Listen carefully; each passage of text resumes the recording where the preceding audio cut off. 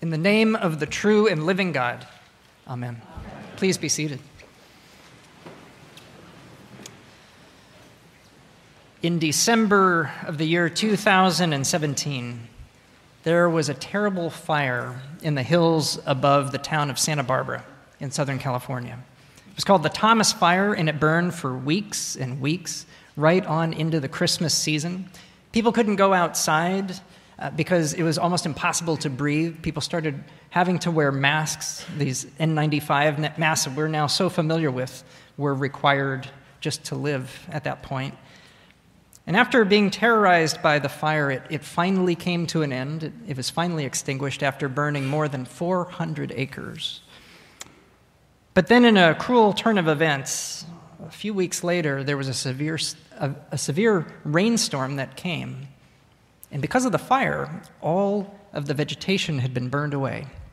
And the hillsides were vulnerable. And so the people were warned to be ready in case of floods, to be prepared to evacuate if they needed to.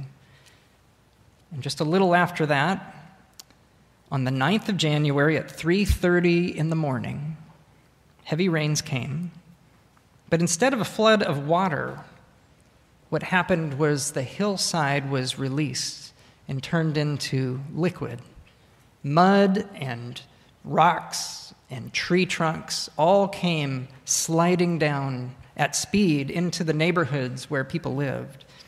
Some houses were completely smashed or lifted off of their foundations and moved. Cars were washed into the sea. More than 160 people were injured, and 23 died.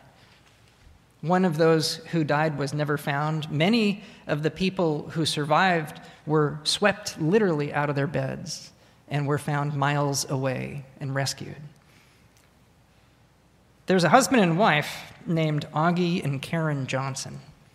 And early that morning, they heard the sound of the storm and things hitting their home, and they woke up and they got their children up, and they went upstairs in their house as the downstairs filled up 8 feet high with mud.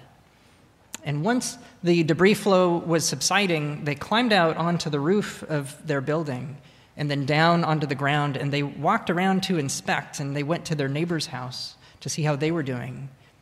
And as they arrived over there, they heard a sound coming from the mud.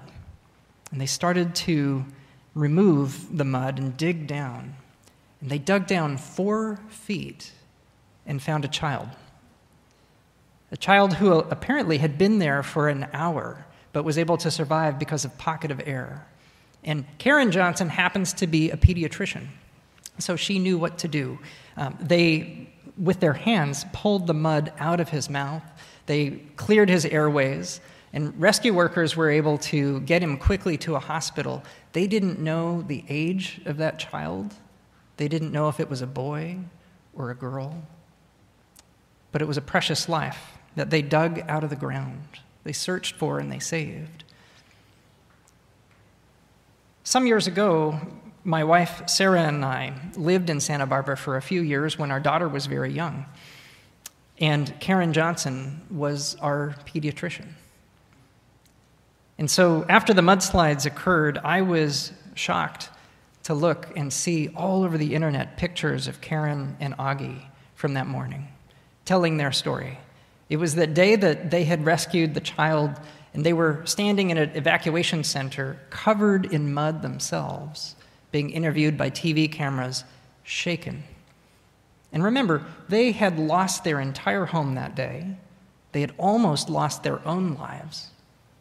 But they teared up as they spoke to the news reporters because they were talking about this precious life that was saved. It's a terrible and yet a clarifying day for those who experienced it.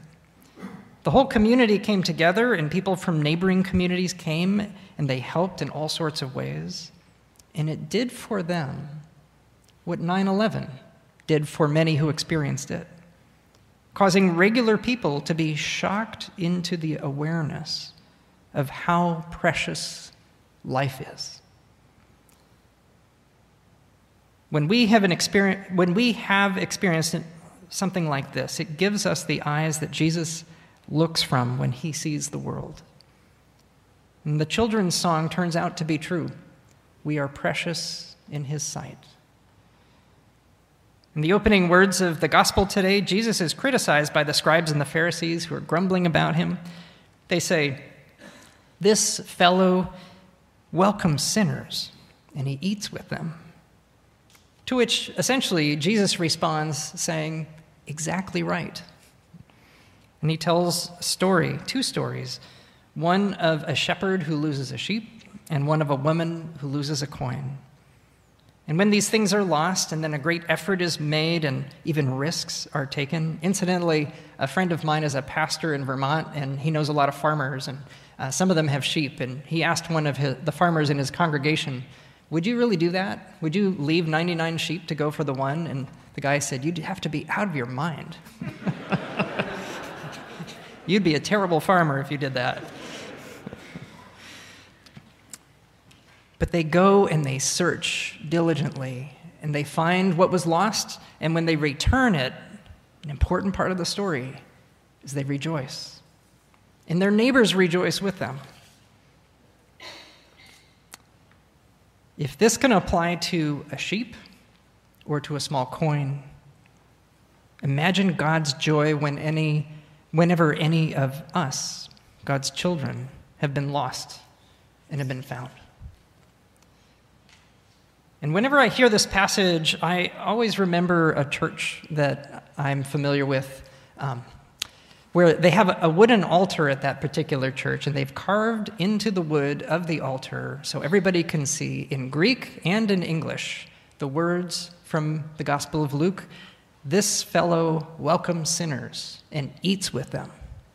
What a perfect thing to have on an altar, because this is where we are welcomed as well. Now, I haven't said anything about the Queen yet, but her passing on Thursday has been on the minds and the hearts of many in recent days.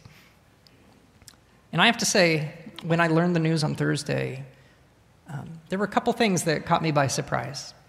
The first thing was that even though it is the least surprising thing you could imagine that the Queen would die, I wasn't expecting it.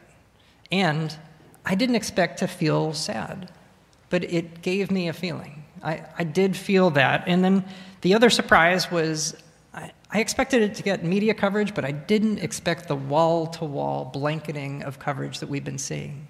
As fascinating though it is, I didn't think that would happen here in a former colony that beat the monarchy years ago, that we would do what we're doing.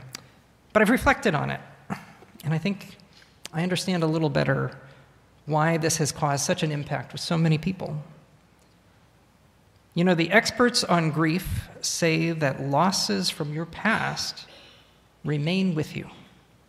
And whenever you grieve a new loss, you are also always grieving the losses you have known before.